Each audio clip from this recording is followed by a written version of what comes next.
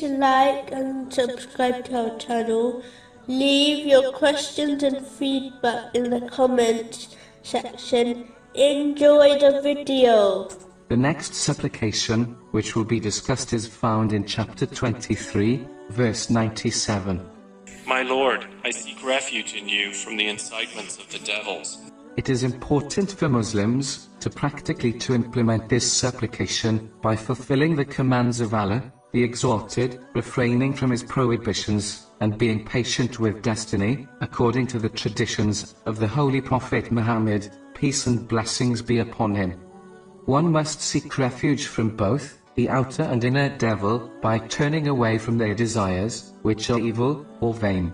It is important to not overindulge in vain things, as this will take a person one step closer to the unlawful, and this step allows the whisperings of the devil to have more of an effect on them.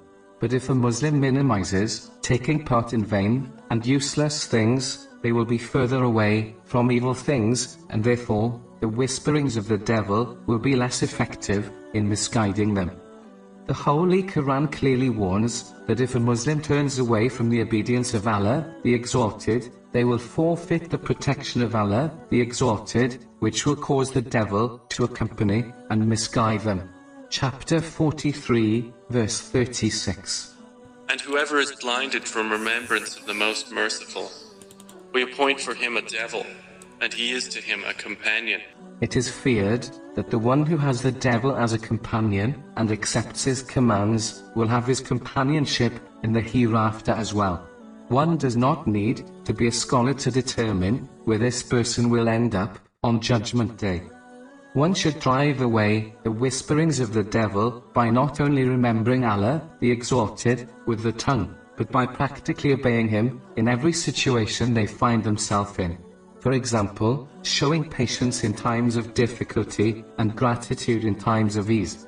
In most cases, due to weakness of faith, remembrance through the tongue alone is not effective enough to prevent disobedience. Chapter 7, verse 201.